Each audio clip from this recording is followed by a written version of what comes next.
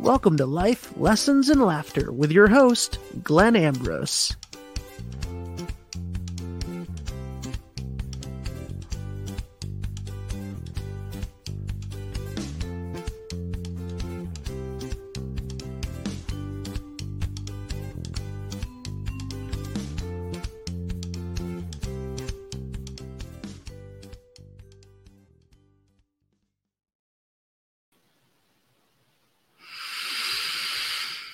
Hello, everybody. It reminded me of a song, but I don't know which one. What's happening, everybody? Hello, hello. Welcome to Life, Lessons, and Laughter with your host, Glenn Ambrose, coming to you live from the Dominican Republic in the middle of a hurricane. Hey, April. Yes, about 10 minutes ago, a tree just fell on the side of my house. I'm like, what the heck? Hey, Johnny. Welcome, welcome. So today we are talking about the ego. You know, I kind of was, it's funny how the topics, come up. I was talking about, like, sometimes when I'm talking about things and explaining things, it's always in the moment and information is coming through. And then sometimes information comes through in a different way. That I've been explaining it for years and years and years and years. And then all of a sudden, sometimes the information comes out a different way. And, I'm hearing it for the first time too. So I'm like, ooh, I like that. I like how that came out, so that's kind of what spawned this podcast.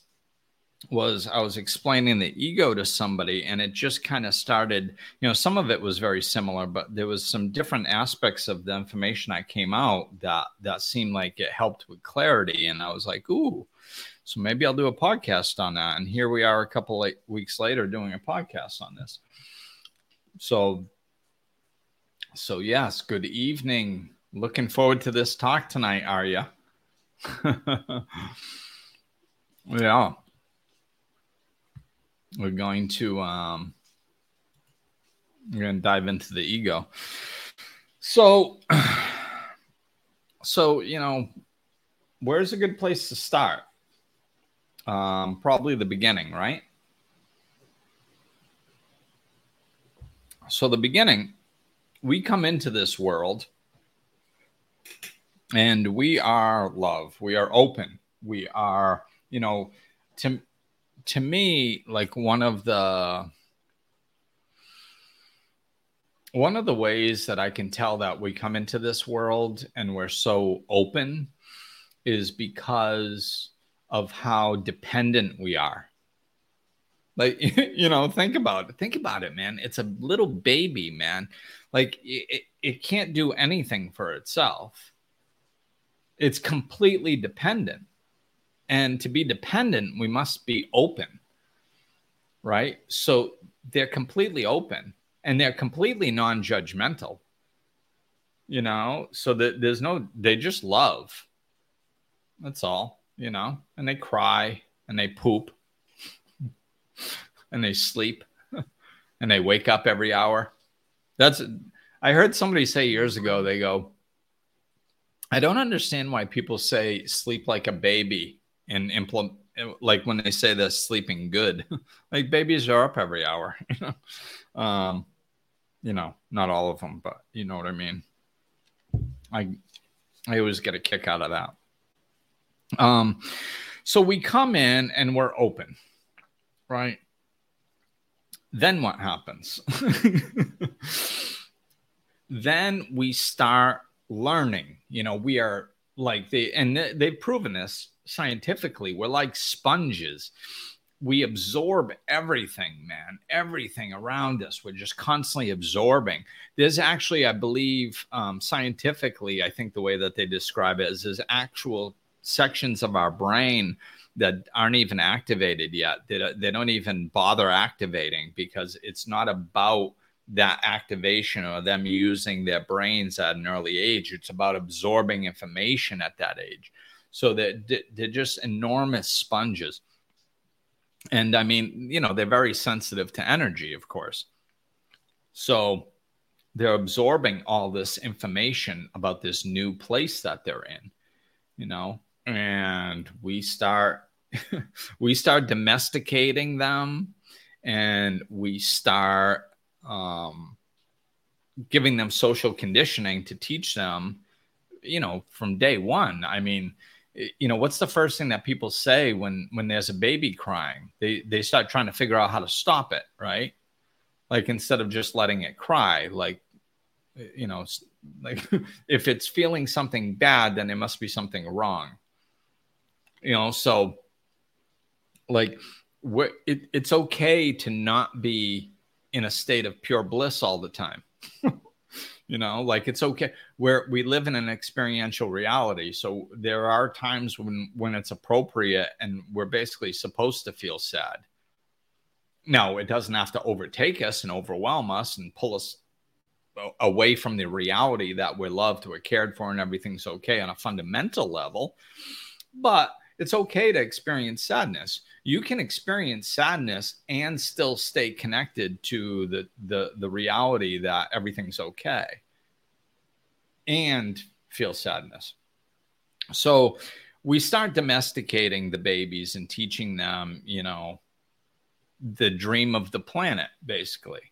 It's, the way society functions and what's right. And time, we start teaching them about time. And all this stuff is portrayed through our actions.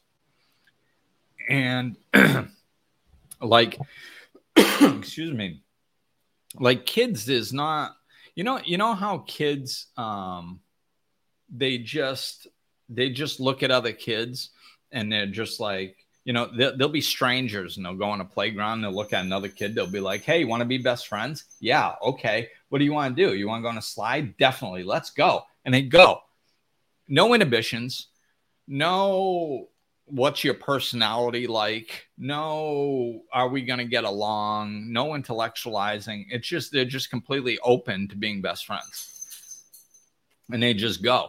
Now, that is an example of when the ego is not, you can see that the ego isn't developed yet because they're not concerned with separation. They're not concerned with the other person being different than the way they are. That's separation. So it's basically, they're kind of acting like they're one. That's why there's no inhibitions. They're like, hey, do you want to play? Yeah, I want to play. Let's play.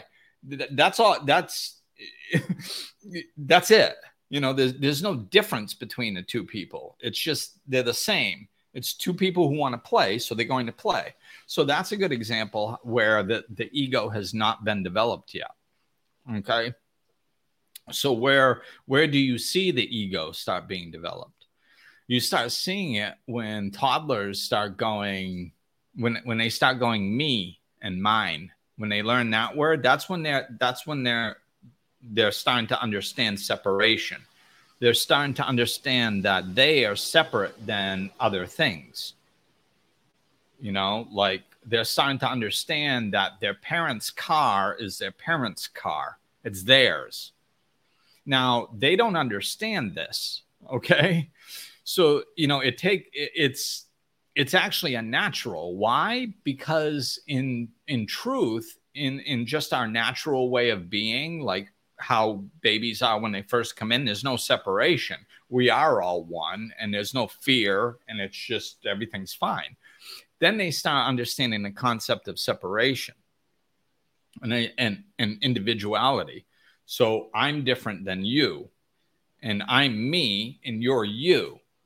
And I have things, and you have things, and that's all separate. So those concepts start sinking in, but it's not natural for them. So there's a learning curve. They have to go through this stuff. And this is where you start seeing the toddlers going, me, mine, mine. You know, you can envision them pulling something away from somebody, mine. And they're losing their mind over whatever object over that. And the reason that they're losing their mind over it is because they don't understand the ego concept fully yet. So they're just getting the fact that they're separate. Like they are a self-contained unit, which, you know, energetically, this isn't true. But as part of the dream of the planet, they are starting to understand and believe in the false reality that we are separate. So I'm me. And then, so what they do in that situation is they start attaching the things that they have to their own identity. This is why they lose their mind when somebody takes a crayon or tries to take their toy from them. And it doesn't matter if they're playing with that toy. It's not about whether they're using it or whether they're not using it. It's about it being part of them. So the reason they act like somebody is taking a limb from them, they act like they're taking a limb because as far as they're concerned with the development of the ego, it is like somebody's taking a limb. Like they're, you know, other than the obvious pain aspect of it, there isn't much difference between taking a child's toy and taking a child's arm. To them, it's the same. It's part of them. It's their egoic identity. This is me. And then my stuff is part of me. This is me. And then this is me. And my phone is definitely me. So this is me. Now, if somebody tries to take this, I'm less than myself. They're taking a part of me. So this is what their mind is telling them, because, you know, they haven't figured out all the rules of the egoic identity yet. You know, it's developing. They're young. It's a very, like, if you don't know, like, you know, we are so accustomed to the dream of the planet that we actually think it's reality. Like most people think it's reality. You know, which I've said this many times. It's like this. It's one of my favorite parts of spirituality is people find out I'm spiritual and they think I'm all woo woo and my ideas are out there and they have no substance and all this stuff. And then you bring into how they live life, and they're like, and then you break it down and you show them how the way they're living life doesn't work.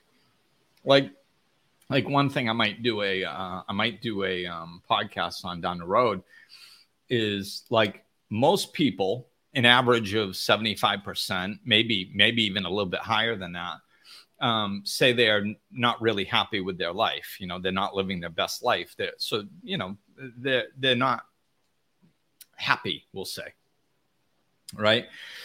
But most people, if you talk to them about a different way of looking at things, they defend their way of looking at it. What sense does that make? Like, okay, you're unhappy. The way you look at things is making you unhappy. And then when I show you a different way to look at things that would actually make your existence happier and more pleasant, you resist it and you defend your right to be unhappy. You defend the way of thinking that is causing you suffering. Like, why would you do that? It doesn't make any sense, you know, but this is a society we live in. We do all kinds of things that don't make sense. So, and hey, Sarah, hey, Linda. Yeah, this, you know, so it's, you know, when people defend their right to be unhappy because we're addicted to this dream of the planet and we call it reality. Which is hilarious. So as you know, as we grow, let me see where else I'm going to go with this. And if you guys have questions, shoot them out.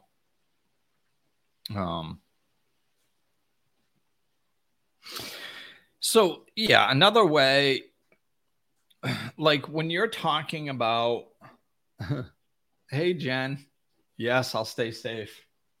Did I think I mentioned, yeah, a tree just fell on my house like 10 minutes ago. Hilarious. Fine, no damage. But yeah, we got a little the edge of a hurricane going on. Hey, Michelle. So yeah, like when you're explaining stuff like this, a lot of times when you're explaining the ego to somebody, and you explain, like if you use an example in their real life, it's hard for them to see and understand what you're saying, because there's emotion around it, and we defend our perspectives, So like, if somebody gets their, if somebody gets their car, if somebody smashes into somebody's car, right? And you go, well, that's your attachment to your egoic attachment to the car. Like you're not less than, you're okay. You can get the car fixed. You don't have to be upset over it. Oh, well, they get very upset. Whenever you tell somebody that they don't have to be upset, they get very upset. How's that for ironic, right? It's like, so what we've done in our social conditioning is we've married those two. We've married the two pieces that are like, hey, something happened that I wouldn't have chosen, and therefore I have to be upset. We've married those two. We think that they're one, and they're not. We don't have to get upset just because something happened in our lives that we don't enjoy. And we don't have to feel like a victim just because something happened. Like, I was in good space a couple of years ago, and somebody hit my car. And I was like, when did, I just walked out to get in my car, and it was dented. And I'm like, when the hell did this happen? I'm looking around. I don't see any evidence. I don't see any, like I was pointed nose in, and it was on the nose. And I'm like, I don't think anybody could have hit me. Like, what, why is, I couldn't figure out what happened. So, but I was in good space. So I was like, okay, well, I can't, is there any way that I'm going to figure out what happened? No, not really. I mean, the only thing I could come up with was there was some white paint. So it might have been a white car that hit me. So maybe I had backed in some other day, and maybe one of my neighbors hit it when they were pulling in or something. So I went and looked around, and there were no white cars around, or if there wasn't any with any damage. So I'm like, yeah, well, that's it. That's the extent of my research here, because I have nothing else to go on. I don't even know when this happened. It wasn't huge. It could have been there for 2 weeks. I don't know. So I went to, okay, so what should I do? And my brain went, well, that's BS, man. Somebody hit your car, and they didn't even have the courtesy to leave a note. And as soon as that thought went through, I looked at it and I went, no, I'm not going there. I'm not going down that road. I'm not going, oh, my ego's hurt because somebody hit my car and they didn't leave a note. What's wrong with the people in this world? Oh, woe is me. 150 years ago, people used to leave notes when they hit somebody else's car. Now we live in this horrible world. Oh, everybody's evil. I wasn't going down that road. Who knows, man? So like what I did, as soon as I caught myself trying to do that, I went, whoa, wait a minute. Like, let's have some alternatives. Like, what if it was some young kid that just got their license and was scared to death that their parents were going to punish them, so they bolted as quick as they could? Or, who knows? Who knows? It could have been lots of different scenarios.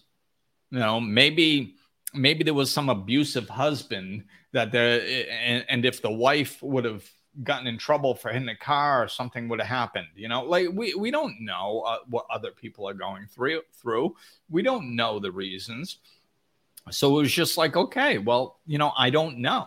And I'm not going to find out unless somebody has a stroke of, conscience and drops off a note in the future. And if that happens, I'll deal with it then. But in the meantime, let's just focus on the solution. Okay, find out who can fix it, get it fixed, boom, boom, boom, and you move on with your life. But I didn't have to get upset over it. So we're so attached to our ego that if somebody says, like, well, you don't have to be upset. You could just go to the solution. Oh, well, it's like we don't understand acceptance when it comes to the ego. Like, acceptance is just accepting the reality that something happened and choosing not to suffer anymore over it. That's all. It's very, acceptance and forgiveness are very closely related. They're basically the same energy. You're not approving of what happened. You're just saying the reality is that it did happen. It did happen. And now I don't want to walk around feeling like a victim of it. Like, this is why I always phrase things in a way where I'm not the victim. Because I don't want my ego. The worst thing that you can do for your ego, the best way to build your ego is to be right. We're addicted to being right. We want to be right. And you can see that in society now. Everybody argues over stuff. Why? Because they want to be right. It's not okay for other people to have other opinions anymore. Why? Is because we're overly ego identified. We think our ego is us. We think we are our ego. If our ego spits out a thought and says, "Whoa, this person might be trying to screw you over," we're like, "Oh my God, I can't believe this person's screwing me over." Like they actually are, or like they actually have the ability to. And we get all upset and we adjust our behaviors to defend ourselves from some attack because our ego sent out a warning sign. So I guess this is where I'm going to go.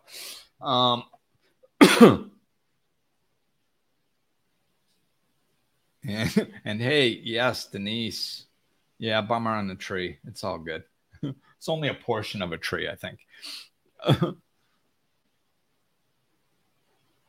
I'm just checking out the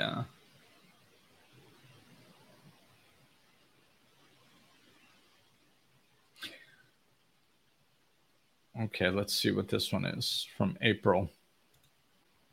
If someone is unhappy with everything in life when there is so much good, what do you say to them to see the other side? It's really hard to be around somebody like that. Well, the foundational thing is we have to understand that we are not here to change everybody. So like I don't say anything to get them to see the other side. This is something that's been coming up more and more. Like the first thing we have to do is get clear on the energy. And, some people say, oh, it's semantics, Glenn. You're being too picky on the words. No, it's the energy in which the statement. What do you see? What do you say to them to see the other side? I don't say anything to get them to see the other side because that's manipulation energy. That's me trying to control. That's me trying to control an outcome. That's me having an expectation. That's me deeming the way I look at things is right and the way everybody else looks at things is bad. Now, I mean, I'm on a podcast, so of course I'm going to preach what I have to say, my perspectives. But in my real life, if somebody's going to disagree with me, that's okay. Like, in fact, like a lot, I would probably say 75% of the time when somebody's negative, I leave them alone. Because 75% of the time, obvious to me that they have no interest in changing. You need to be open-minded, you need to be honest, and you need to be willing to change. Most people are not open-minded. They are not capable of being honest with themselves, and they are not willing to change. They're not trying to change. They're not looking to change. So the chances of changing somebody are slim to none unless they are open to it. So all I do is plant seeds. If I'm going to say anything, it's a seed plant. It's not to try to get somebody to be viewing something different. It's just to plant the seed and then and to see if they pick up on it. I give people information for a couple of reasons. One, I'm a talker, and two, I think it's courteous to give people information. Like I don't like if somebody asks me a question, I don't say no and walk away. I say no and I give them an answer. I do not give them an answer to try to change their mind. I give them an answer to plant a seed, to just throw information out there. It's like I'm fishing. I just throw it in the water and walk away. And if they take the bait, cool. If they don't, cool. I have no attachment to it. So like with my clients, I can talk about stuff. People who are not my clients, I've literally told them, I'm not like, they ask me a question and I go, I'm not debating my belief systems with you. If I know that they have external belief systems that are against mine, I'm kind of familiar with this person that, there's a good chance they're being antagonistic. Well, if I'm dealing with somebody like that, and I just did it a few weeks ago, it's like, I'll tell them, listen, I'll answer your question, but I'm not getting into an argument over it. I'm not discussing it after. I'm not debating it with you. I'm not defending my perspective. You have your perspective and you can have it. I have mine. I'll share mine with you because you asked. But if you disagree with it, I'm not going back and forth with you, wasting my time. Because, I don't think you really want to hear it anyway. So, but I do like planting seeds. So I go plant a seed. And then the person came back and, was in an email form. And they said, well, yeah, I hear what you're saying, but, and then went against everything that I had said. And I just emailed back and I said, I told you, I'm not debating this. I explained my way of looking at it. If you don't want to look at it that way, don't look at it that way. No harm, no foul. Go about your life. I'm not debating it with you. I'm not going to try to convince you because most people have no interest in being convinced. They want to argue and defend their point against your point. And I get into those conversations every once in a while just because. And it always ends up the same way. They just double down. Whenever I make a point that actually has validity, they just wipe it away. This is what the ego does. It's just like it locks on and it wants to be right. And what it does is it will literally dismiss information. People do it all the time. And when you catch somebody doing it really specifically, everybody gets upset and they go, oh my God, do you believe this person literally just disregarded reality and pushed it aside and was just like, no. Do you believe they did that? I'm like, yeah, people do it every day, all the time. I still do it sometimes. Everybody does it. But when you see it in somebody else really clearly, it's like, oh my God, how are they just dismissing reality? It's like we all dismiss reality. There's tens of thousands of bits of information that we are exposed to every second. We're constantly choosing what we want to put our attention to and what we don't want to put our attention to and rationalizing our behavior. Do you know anybody that doesn't think they're a good person? And yet there's a bunch of crappy people out there. It's because we rationalize our behaviors. Everybody walks around like, you can see this in social media a lot and in life. Everybody walks around, when somebody's really fishing for attention, like on social media, and they're like, don't you hate it when you're there for somebody and then like when it's your turn, they're not there for you. Like, you know, that has happened to everybody. And every aspect of it has happened to everybody. Like there has been times in my life and there's been times in everybody else's life where somebody thought that I should be doing something for them that I wasn't doing. And it's happened to every one of you too. Somebody throughout your life, multiple people have thought that you could have done something to help them and you didn't. People think that about you. Why? Because it's coming from their perspective. That's why. And then when it happens to us, we go, I'm always there for other people. No, you're not. You're there for other people whenever you realize that you can be there for other people. Whenever it crosses your consciousness, whenever you latch onto it, whenever you see it from your perspective, then maybe you're there for other people. And if you're not, then you just rationalize and make excuses. You go, oh, well, like even if it is in your consciousness and you think there's a part of you that thinks that you should be there for somebody else, but you kind of can't because you have to get your kid to a soccer game and you're already running late, so you don't. But the other person doesn't know that. So you just go take care of your kid and you go, well, I can't be there for everybody all the time. I have a busy life. I had to get my kid to a soccer game. And I'm not saying that this rationalization is wrong and you should have helped them. That's not what I'm saying. What I'm saying is you make it okay in your head. And that person over there that you didn't help doesn't know that. So they're still over there thinking that you should have helped them when you didn't help them. You see, this is this is what happens when we're so ego identified. We rationalize our behaviors to be right. And then we judge other people who don't live up to what we're not living up to. You know, none of us are perfect. So the worst thing we can do is make ourselves right. That's what's going to feed the ego. Let's see, what else? The information's coming in like choppy tonight. It's like blocks, and then they just kind of end. I wonder if it has something to do with the storm, like the energy. Whatever.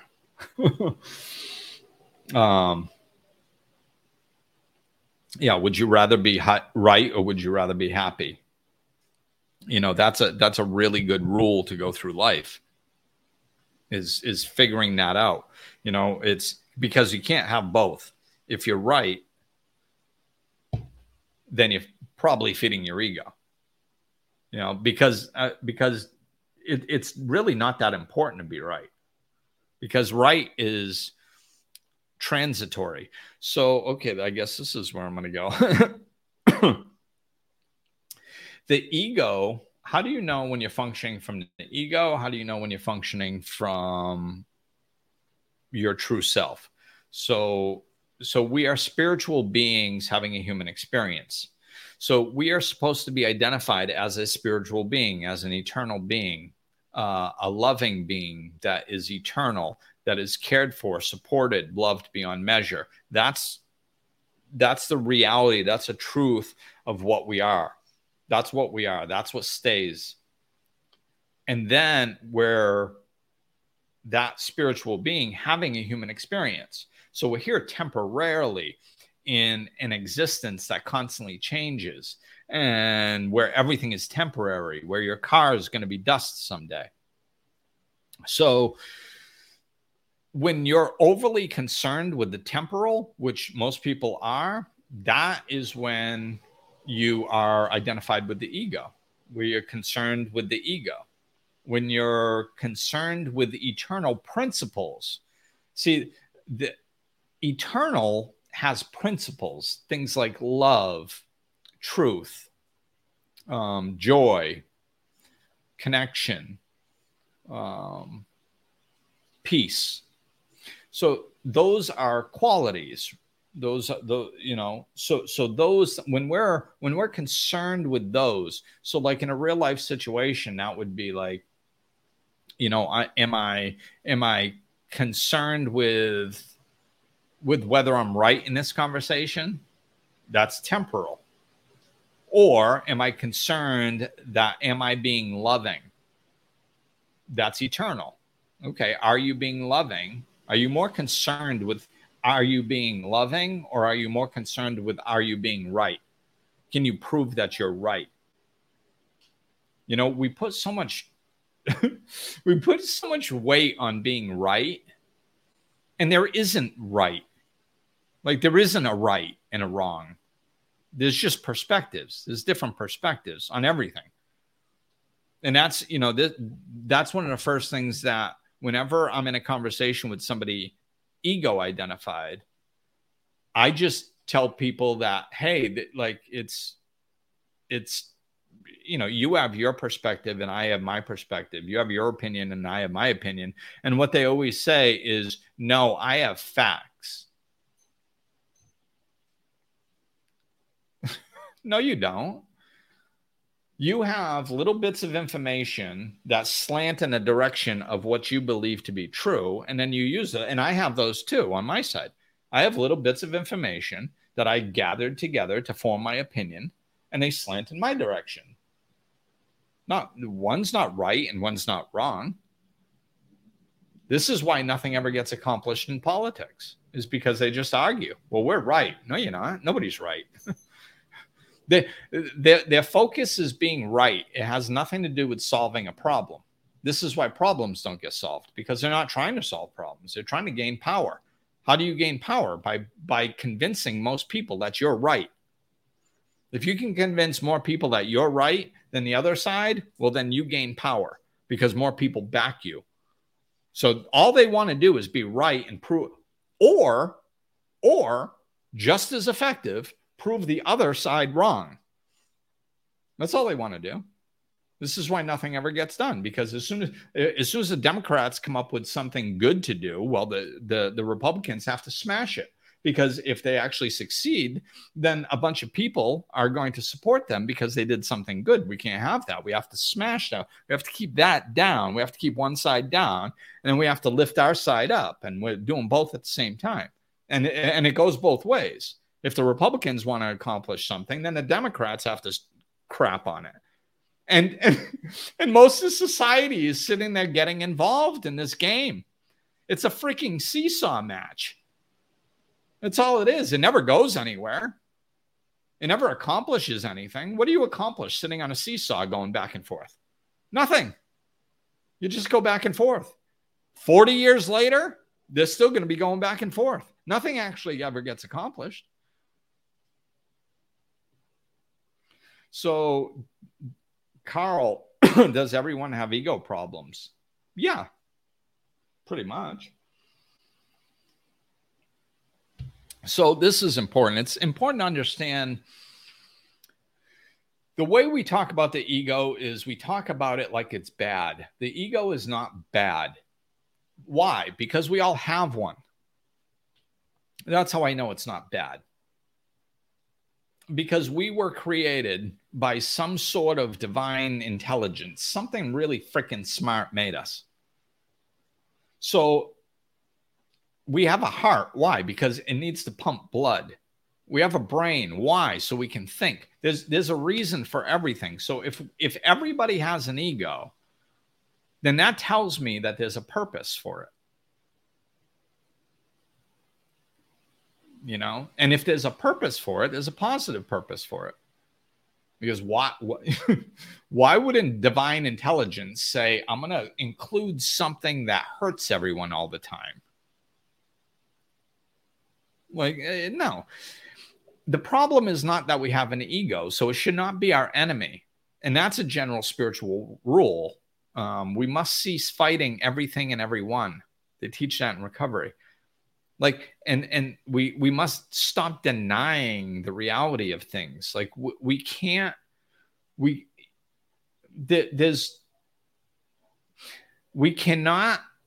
defeat something by fighting it.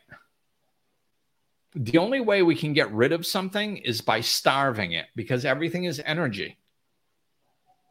right? So we have to starve off our ego. Why? Because we're over-identified. That's why. That's the problem. The problem is not that we have an ego. The problem is that we think we are our ego. When our ego says something, we think that that's us. When we are the consciousness listening to what our ego says, when our ego says something, we hear it. We are the consciousness. We are the awareness that hears what our ego is saying. And we think that that's us, and it's not. That's the problem. We are over-identified with our ego. So our ego runs us. And the ego just so here, the ego's purpose is to keep us safe. It's our warning detector. Because, like I said earlier, we are exposed to 30,000 bits of information every second or something. So we can't pay attention to everything. So our ego, like if, I've said this before, if you were going to build a robot that said its sole purpose was to protect people from danger, what would you make that ego look for? Joyful, pleasant things? No, it's not its purpose. Would you have it look for danger? Yes. Why? So it can warn you of the danger, because that's its purpose. This is what our ego's purpose is. It's to warn us of danger.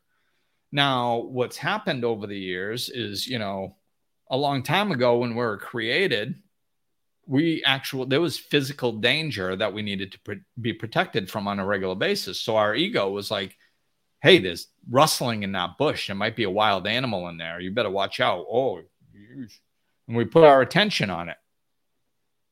Like, what's in that bush? Do I need to protect myself? I'm on guard just in case. Okay, it's nothing. Or, okay, it's something. And we move on. But what happened is we have taken out on a daily basis, we have taken out the danger out of society. Most people walk through their daily life without having their life endangered. I suppose in the inner city, that could be a little bit different. But I know there was portions of my life where I was in dangerous situations on a regular basis, and it screwed with my nervous system. After doing that for so many years, it took me some work to undo that, because I was just so on guard all the time. But our ego is our warning system.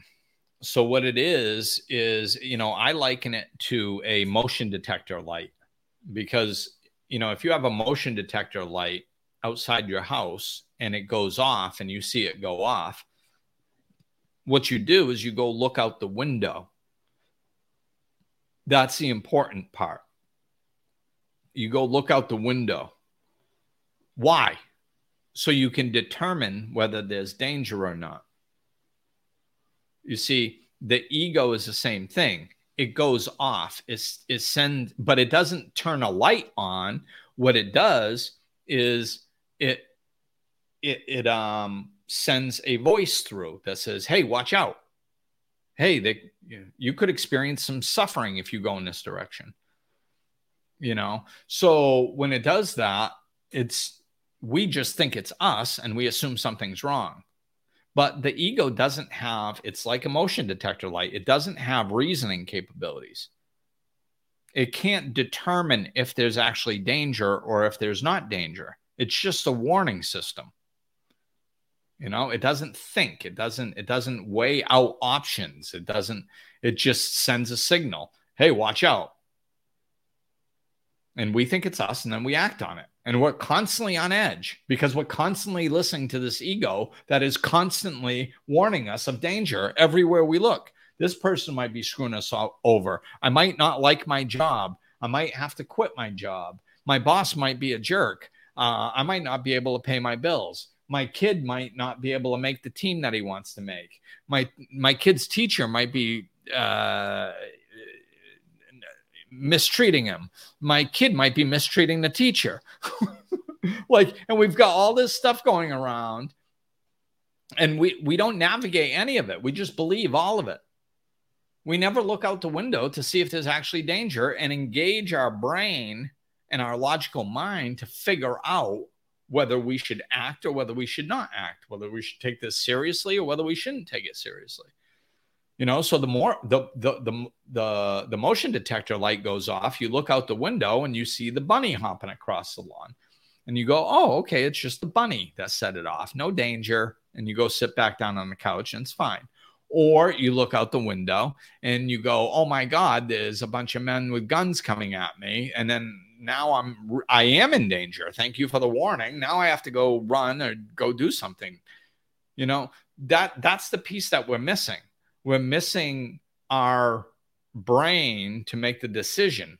We're supposed to be making the decision whether something is dangerous or not our ego. It's just a warning system. This is why we're constantly in fight or flight. We're constantly stressed out because we're constantly believing our ego, because every time it says something, which is just a warning, we believe it to be true.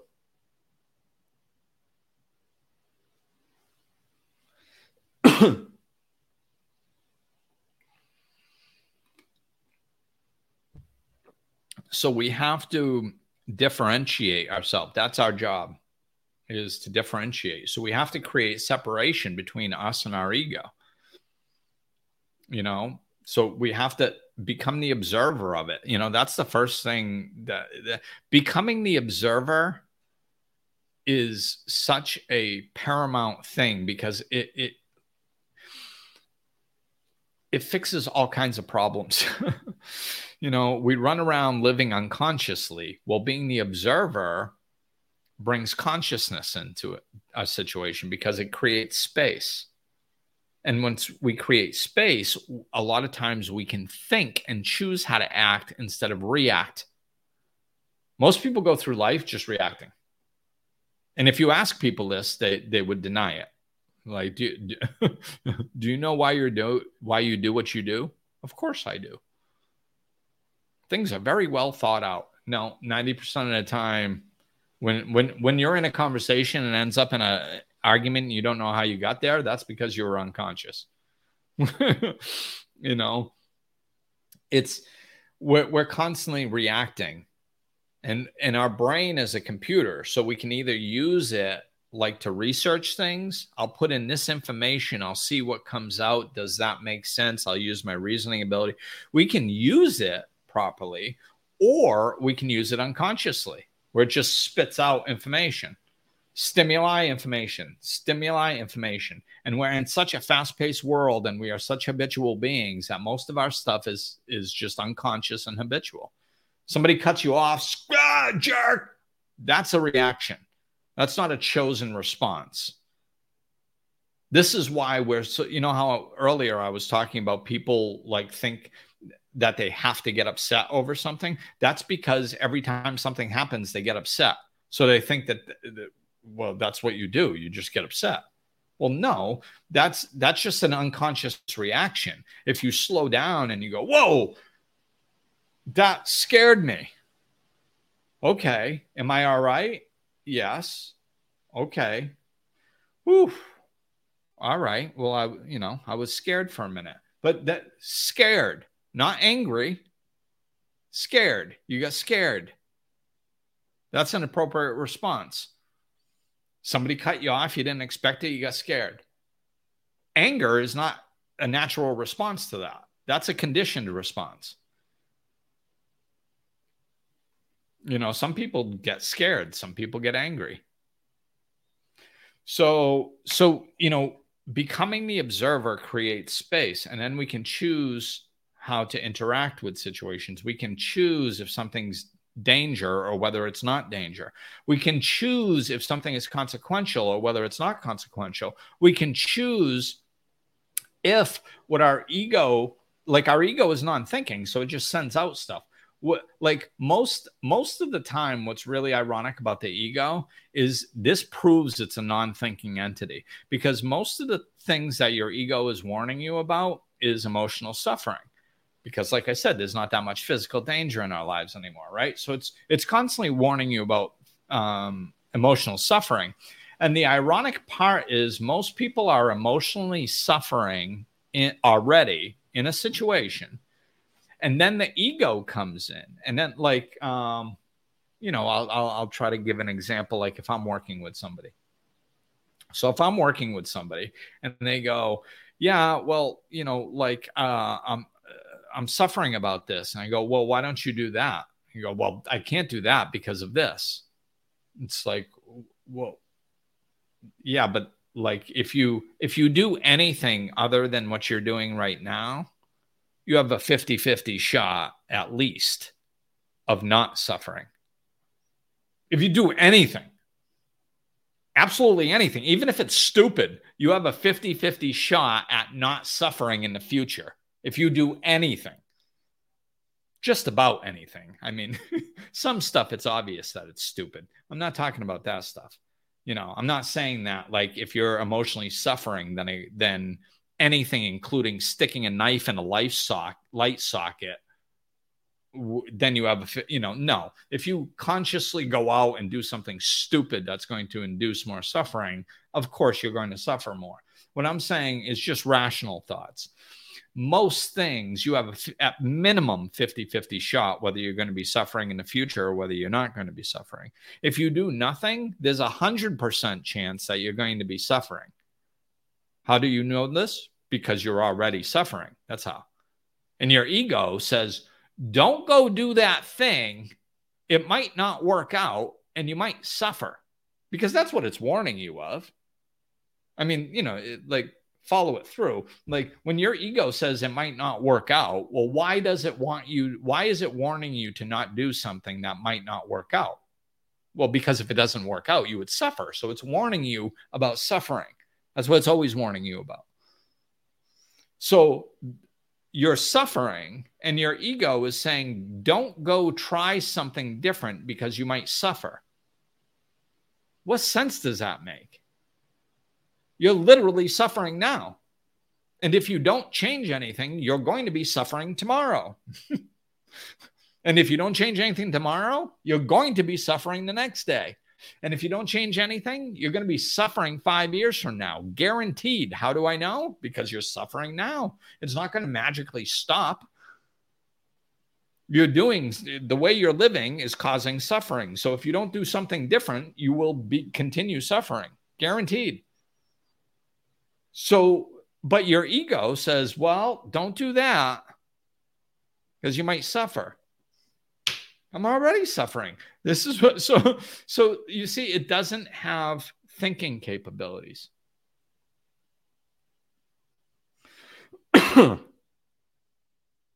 So I think what I'm going to do is go into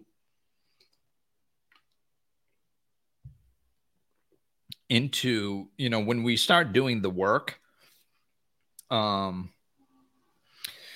we have to let go of our identity as our ego. We have to let go of this idea that, my name is Glenn Ambrose and I'm this white dude with brown hair and blue eyes, and I live in the DR, and these are my parents, and I did steel work when I was young, and then I was a personal trainer, and now I'm a life coach.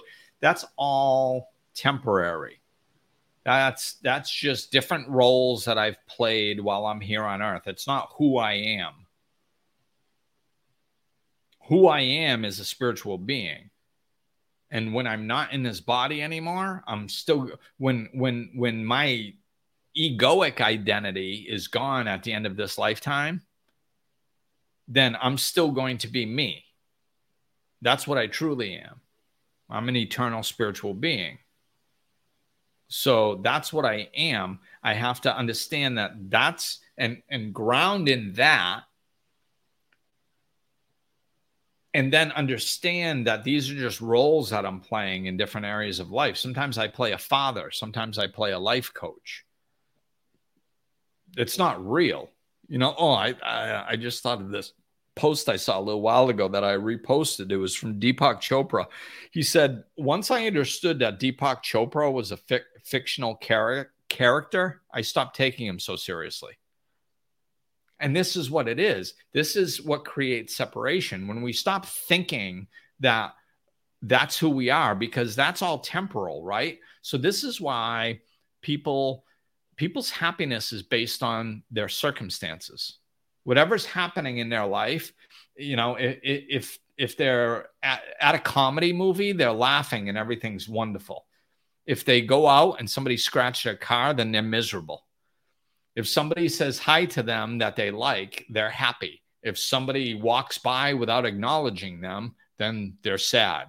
Anything that happens in life dictates how they feel. And they're on an emotional roller coaster all the time because they're not in control of how they feel. That's because they're overly identified with the ego. The ego is transitory. Everything is constantly changing. So you're on an emotional roller coaster all the time if that's your basis for reality. But if your basis for reality is eternal, you go, okay, I'm an eternal being. I'm loved. I'm okay. Everything's fine. This is just temporary. And I'm going to have a myriad of experiences while I'm here. And I don't have to take them so seriously because they're not the end all be all. Then you can sit back in this seat of safety, create a little space, and then you can start interacting with life. Oh, that person ignored me. Yeah, whatever. There's 8 billion people on the planet. Like, I'm going to get all freaked out because somebody has something going on inside of them that I don't know. I didn't do anything to make them ignore me. So if they ignored me, that must be something going on inside of them. That's their shit. Ain't mine. I'm not going to wreck my day because they're having a bad one, or maybe they blamed me for something or whatever. I don't care. It's their stuff. It's really not that important. When we're not latched on to, everybody has to like me or everything has to go perfectly. The standards we have for life are ridiculous. Somebody got upset with me. Oh no. What if they tell their friends? Oh my God. They could tell their friends? What if they tell their friends that something bad about me and then their friends believe it, and then there's a bunch of people who don't think I'm a wonderful person? Oh my God. Who cares? Really? I'm telling you, man, I've been on this spiritual path for over 19 years. And am I perfect? No. But I really walk the walk to the best of my ability. I treat other people with respect as much as possible. And I live by spiritual principles. And after 19 years, there are still people who think I'm a complete jackass. That's all right. They have the right to their opinion. Why are we so concerned that everybody has to think like we think? Why are we so concerned that everybody has to agree with us? Do you see the correlation? It's because we're ego-centered. So we want to be right. We want to be special. Why? Because it increases separation. This is why we demonize people too. When we break up, we're like, oh, I wish I would have known that this person wasn't really committed to a serious relationship and they didn't want to be in one. They didn't know that.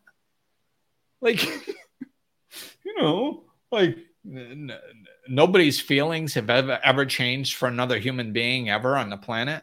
Yet they haven't gone through enough experiences where they decided to people haven't broken up like before. I've been in love, and then over, after a series of things that have happened, not been in love. Now I still love those women because once I love somebody, I always have love for them, but I'm not in love with them, and I shouldn't be in a relationship with them. Doesn't mean I'm going to have a fruitful existence with them in the future. Doesn't mean it wouldn't, but it doesn't mean it would. The two aren't the same. See, Kim said I was a jackass. She knows me pretty well. I know you're teasing.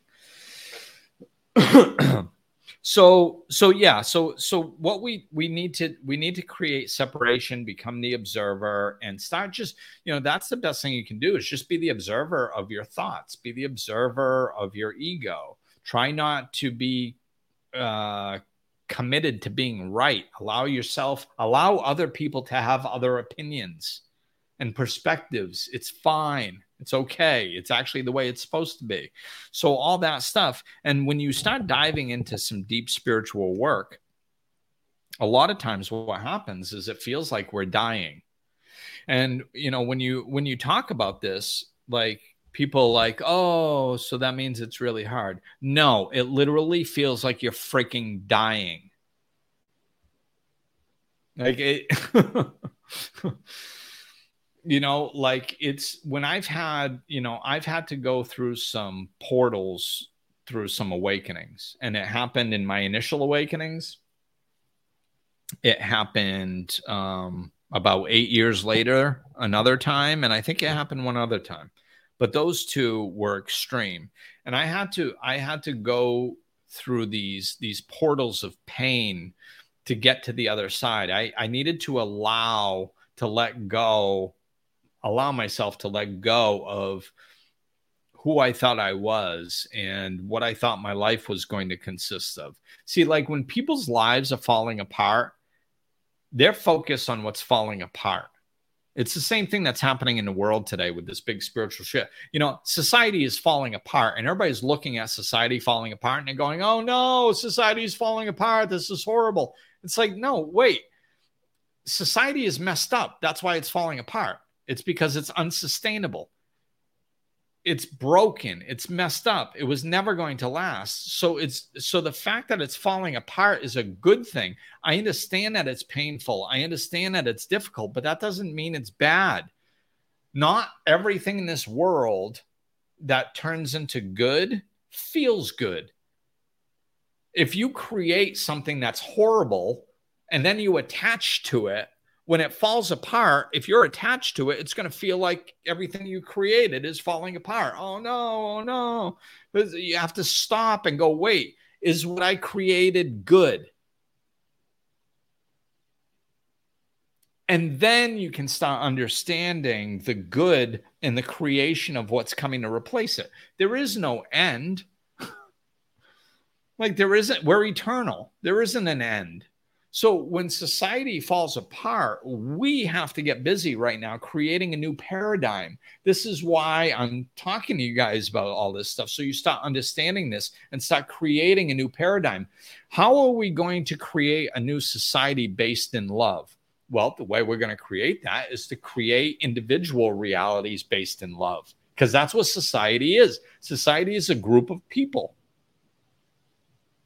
So the reason society is dysfunctional right now is because most individuals within the society are dysfunctional. That's why society is dysfunctional. You see, this is what's funny is everybody's like, oh, society is so messed up. Jeez. Look at all the problems in the world. Isn't it messed up? Yeah, you're part of it. What do you think society is? The society that's falling apart, that's a bunch of people who think just like you. That's what it is. So that's why it's suffering. Just like you're suffering, it's suffering. I mean, now if you've had some awakenings and come outside of that, obviously I'm not talking about you. I'm talking to people who haven't come through out the other side yet. And I'm not saying that to imply that you're bad. It's not bad. It just is. We were taught to be like this. We were conditioned. We were domesticated. We were taught since birth to be dysfunctional, and we are. I'm still dysfunctional in ways. It's okay. There's no judgment here. I'm not judging anybody. I'm just saying factually it's dysfunctional. Dysfunctional means it doesn't work. So if you have 75% of the people on the planet that are unhappy, that means it doesn't work. Whatever system they're living in, and when you have the top 1% that owns 90% of the money, like these systems don't work. When you have a government that doesn't solve problems, it doesn't work. Like nothing in our society works and everybody's freaking out because it's falling apart. Good. Let it fall apart. Let it die. It's the collective ego that's dying. Good.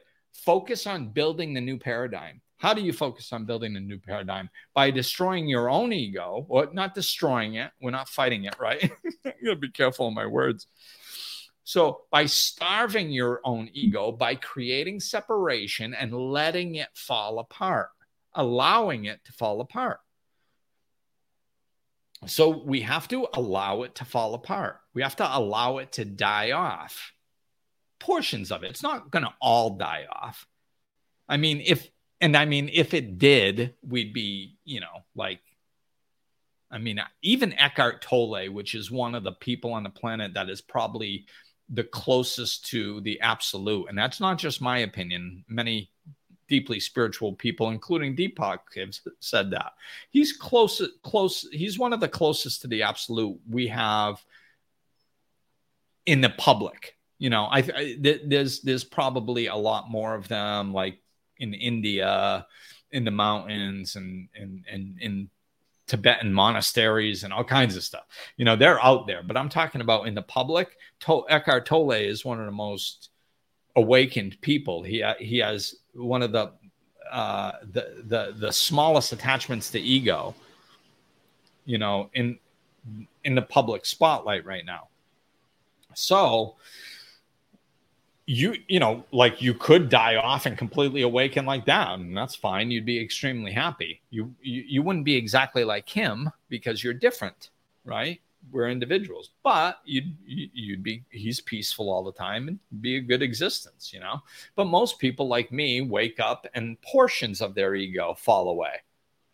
So we start living more authentically with our eternal selves, more interested in eternal principles. I'm more interested in living in peace. Like nothing is more important to me than living peacefully.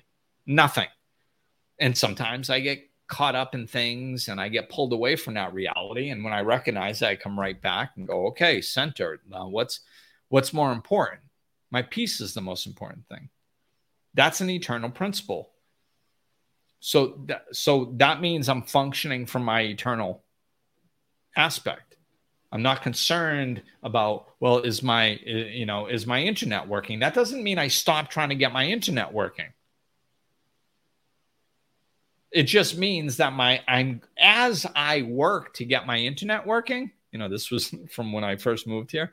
As I work to get my internet working, I'm going to do it peacefully. I'm going to be doing it calm. I don't need to be upset. I don't need to panic because it's not that freaking important. What's important is my peace. And then we can do anything in two different energies. We can be like, oh my God, I'm late. I'm going to go. Everybody's going to be pissed at me. I can't believe I'm late. Oh my God, where's my keys? Okay, there's my key. We run out oh crap, I forgot my phone. All right, I got to go back and get my phone. I trip. Oh my God, I dropped my bag. Now I got to put everything back in my bag, grab my phone, go. And then we're even more late. That's one energy. That's one way of doing something. Another way is going, oh my God, I'm late. Whoa, okay. All right, I'm late. Center. First thing is my peace. Relax. Hold on a minute. Okay. All right, you centered? Yes. Okay. How can I get there the quickest, most efficient way? I need to grab my keys, my phone, my wallet. Okay, is there anything else I need? No. Okay, let's go. Boom, boom, boom. Briskly walk out the door, get in the car, and you're gone. You see, when you live this way, it actually makes you more functional. You make less excuses. Your heart rate isn't through the roof. Your immune system isn't getting compromised because you just pushed yourself into fight or flight by freaking out because you were going to be 10 minutes late for something. And somebody might judge you because you were 10 minutes late. Ooh.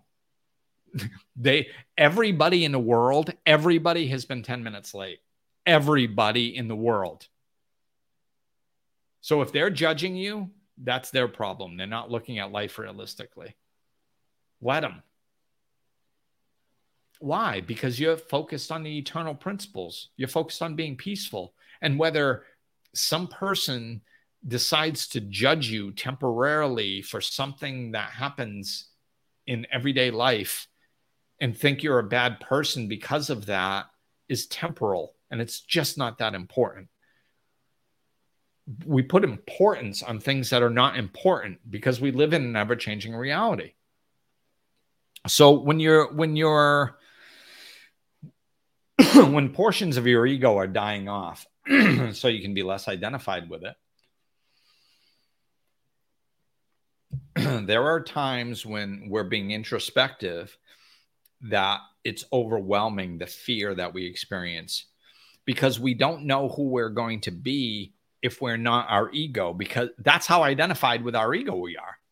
We're so identified with our ego that we think it's us. So the thought of not being the ego is literally petrifying, because it's like it's the unknown. We're like, well, what am I going to be? Like, what? I don't know. And we think we're supposed to know, which scares us even more. I don't know. Oh my God. Oh. So like the first time I went through this, I have a pretty specific personality, and I've been this way for quite a while. Like even my sense of humor stuff, which comes out now. Like I don't crack as many jokes now. Sometimes I do, like in my social life, outside of teaching, but I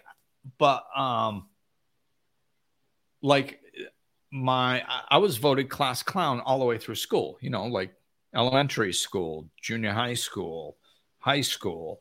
Like, so humor is a part of my personality. I would say like a wit is part of my personality. And there's lots of other parts of my personality. I can be very intense. Intensity is a part of my personality. So there's lots of different parts of my personality, just like everybody else. Well, when I was standing at the cusp of awakening, I was scared. Like when I was introspective and I was like feeling this, I have to let go of who I think I am or something. And I mean, I didn't fully understand it, of course, but it was just like I was choosing to let go of everything that I knew about life and to try to live a different way. And for me to do that, I had to become a blank slate. I had to let go of everything I thought to be true. I had to open up to different ways of thinking. And that's scary because I didn't know who I was going to be. I was like, what's going to happen to my personality? Like, am I going to still have a sense of humor? Like, am I going to be intense, or am I going to be like numb all the time? Like these are the questions that go through most people's minds. Like, who am I going to be? And you're not going to know until you're on the other side. But the important thing is you don't lose your personality. I mean, I have just as much personality now, if not more, than before, because I'm less inhibited than I was before. So I'm more anchored into my authentic self, so I can be even more of myself now. And that's what happens, but it's not going to feel like that at first. I can tell you that is what's going to happen. Like, you are going to become more of yourself, more authentically you, and it's going to be enjoyable. But you're not going to know that really until you experience it. It's just a thought form until you experience it. So I can say it until I'm blue in the face. It's not going to take your fear away. You're still going to feel that fear. But you have to go through it anyway. And the way that I got through it is I was just sick and tired of being sick and tired. I refused to live the way that I was living anymore. A lot of times people ask me like, everybody wants a spiritual awakening. How did you awaken? Well, I awoken because I was suicidal. That was, as warped as that is, that was a huge catalyst, because I was unwilling. I had gotten to the point in my life where I was unwilling to continue living the way that I was living. It wasn't going to happen, period. Bar nothing. I was done suffering. I wasn't going to live like that. So I was either going to awaken or I was going to blow my head off, one of the two, but I wasn't continuing. And that's warped. And I, don't necessarily recommend dabbling with suicidal tendencies. I wasn't dabbling in it. I didn't do it on purpose. And you can't do it on purpose. Like, you can't bring in suicidal thoughts to try to induce a spiritual awakening. I talked about this many years ago. Why? It's because you have consciousness. Like, you can't fool the universe. So you can't use like suicide to push yourself into a direction, because the universe knows that you're using you don't actually mean it. You're trying to use it as a tool to induce something. That's not how things work. You don't have control over that. You either open or you don't, period. You can't make yourself suffer until you open, because then you're making you suffer. So that's a conscious choice. You're choosing to suffer. You can't awaken by choosing to suffer consciously. You can't do that. That's not how the system works. This is why I don't recommend attempting to do what I did. It's just but you can get to the same state of going, I'm not suffering anymore. You don't have to be suicidal. All you have to do is just decide, I'm not suffering anymore. I'm not living like this anymore. And then all the ego comes up and it goes, yeah, but who are you going to be? See, this is your ego trying to defend itself. You go, who are you going to be? You might lose your personality. What if you don't fit in with your friends anymore? What if you don't fit in with your family? What if you end up drooling in a corner of a mental institution on yourself until the day you die? What if you shave your head and become a Hare Krishna and start handing out flowers at the airport? I don't know if they still do that. I just had that picture of that movie Airplane from when I was younger. But these were literally the thoughts that I had. I literally thought of that. I was like, what if I just snap and I go crazy? I go, okay, then I'll be crazy. It's going to be better than this suffering that I'm in. Well, what if I shave my head and I pass out flowers at the airport? Well, then I'll shave my head and pass out flowers. I don't care. I don't care anymore. I don't care what I turn into if I let go of this suffering. All I care about is letting go of this suffering. And then whatever happens to me, I don't give a crap. And that's the commitment level that I had. And that's why it works so profoundly, is because I was unwilling to continue suffering and I didn't give a crap what happened to me. And that gave me the courage to push through. That gave me the courage to let go of everything that I knew, who I thought I was. It gave me the courage to push through that fear of going like, oh my God, I could end up a lunatic. Okay, I'll be a lunatic. What if I turn into a mass murderer? Okay, I'll be a mass murderer. I don't care. What I'm not doing is spending another day suffering. I'm not. It's not happening. That's the level of commitment, so you have to get that extreme with that type of thinking. I mean, I have to, because I'm an extremist. So I have to really cut to the chase. This is why I talk the way that I talk. I talk to myself even more harsh than I talk to you guys. Trust me. I've shared some of the conversations I've had with myself with some of you people, and you're like, damn, like you're freaking mean to yourself. I cut through the BS. That's what I do. And I just give it to myself straight, because if I don't, I will dance around and pretend I'm growing and not actually grow. And I'll be like, well, I'll do this, but I won't do that. And I do that just like everybody else, until I take myself to the woodshed and give myself the straight truth and say, choose. You want to be a meathead, or do you want to live a spiritual life? You have the right to do whatever you want. So if you don't want to do the spiritual life, don't. But quit whining about it and pretending that you're going, oh, I want to live spiritually. I want to stop suffering. I wish I want to. You know how many people I've heard that said you want to stop suffering? And they go, oh my God, yes, please. And you're crying and they're all emotional. I've suffered so much. Please make it stop. Okay, then go home and do this. Well, I can't do that. I have to work tomorrow. Okay, never mind. You're not ready. Yes, I am. I'm ready. I'm ready. No, you're not. Then go home and do that. You don't understand. Okay, you're not ready. You got to quit the excuses, man. Quit the excuses and do it. This isn't easy. It's simple, but it's not easy. You know, you have to get some courage up and push through this. And you have to be sick and tired of suffering to be able to do it.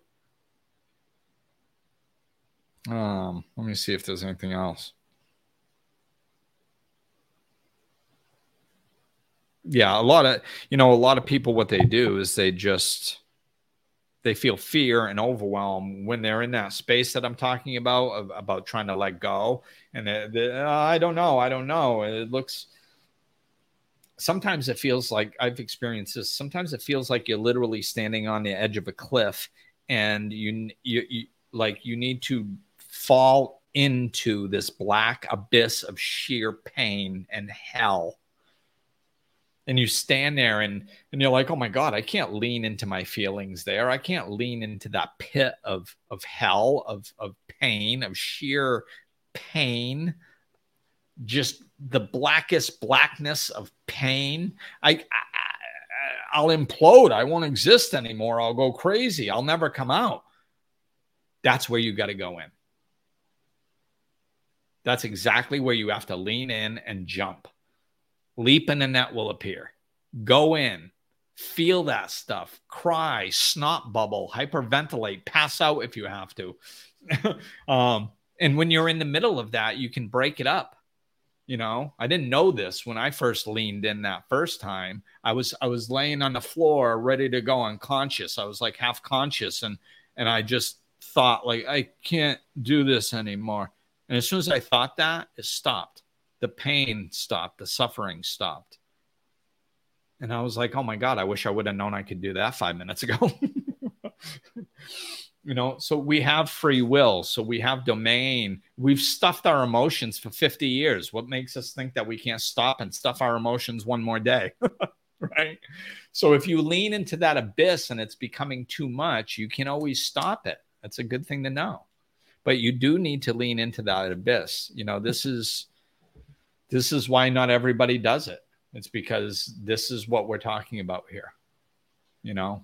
But on the other side of that it's that knot hole of pain. When you squeeze through that knot hole of pain, it's hard and it's difficult and it's horrible. But when you pop out the other side, it's pure love and there's peace. That everything that you ever wanted is on the other side of that.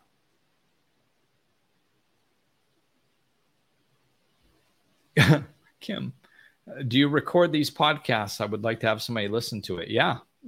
I mean, on Facebook, they're up there for a while, you know. I don't know if they stay up forever, but they're on Facebook and even afterwards. And then on YouTube, they're up permanently from, I think, as soon as I stop recording, you know, it's live on YouTube now, and it will be recorded as soon as I press end. So, and then I think our schedule right now is within a week that now we caught up. I was way delayed, but I think within a week now they go up on Insight Timer and they go up on every other platform that podcasts are out there. Spotify, iTunes, audible.com, iHeartRadio, you name it. They're uploaded, I think, within a week, if not shortly thereafter. So this is what it takes, you know, this is what it takes. And I'm telling you, you know, just to give you, I'm going to close on this, just to give you an example of what it was like after I had my initial awakenings. When I had afterwards, after my fifth step, which in recovery, I go through my fourth and I write down all my fears, my harms done others, my sexual harms done others, and my resentments. I write all that stuff down. My fifth step is going over that with a sponsor verbally. So I had huge awakening after my fifth step. After that, I felt so much peace and love. I shifted so much after that one experience that I went to my sponsor and I said, when do we do the 8th and 9th step? And he's like, what? I said, yeah, the 8th and 9th. He's like, that's making amends. And I said, yeah, I know. When do we get to that? And he's like, well, we got to do 6 and 7, and then you can write out your 8, and then you'll do your 9. I go, yeah, but I mean, time-wise, how long? He's like, I don't know. It depends on how long it takes us. Maybe a couple weeks, few weeks, something like that. And I'm like, okay, because I want to do that. He's like, what do you mean? You want to do your 9th step? You want to go make amends to people? And I said, yes, that's what I want. He's like, why? Nobody wants to do a 9th step. Going and facing people that you have resentments to and that you have fears and you've harmed them. Nobody looks forward to going and doing that. So why do you want to go do that? And I said, because I experienced so much peace, love, and joy from taking action in my 5th step that I want to take more action. And I don't give a crap how painful it is. If I get even a quarter of the peace, love, and contentment that I experienced in my body because of that 5th step, I will squeeze through any knothole of pain necessary to get more of it. I'm in. And I was like that for like 5 years. Years later, I heard somebody go, you know what's really painful? Family of origin work. That is excruciating because you go back to your family of origin where all your triggers were developed and you climb right into that. It's so painful. And I went, really? I want to do that. How do I do that? And people were like, what's wrong with you? For years, I was seeking out pain because I knew what was on the other side of it. I didn't care about the pain. I mean, did I like it? No, but I wasn't really focused on it. I didn't really care how much pain I had to go through. All I wanted was the prize on the other side. I wanted the peace and the love that was on the other side of that. And whatever I needed to go through, I was in. Bring me. That's how much peace, love, and joy is on the other side. Most people don't ever get to experience the peace, love, and joy that I've experienced, that other people that are on this path have experienced. I'm telling you, it's so worth it. But you have to risk. You have to let go. You have to leap even though you're scared. You know? So there. That's someone in. So do that. All right? All right, peeps. Thank you for listening. Thank you for participating. It's been a pleasure. I'm going to go and stay safe in my hurricane. This is so cool. I love that I just did a freaking podcast for an hour and a half in the middle of a hurricane. Oh, I love it. All right. Peace out, everybody. Take care. Looking for more? Check out over 200 episodes of Life Lessons and Laughter, or click the link in the description of this episode to connect with Glenn directly.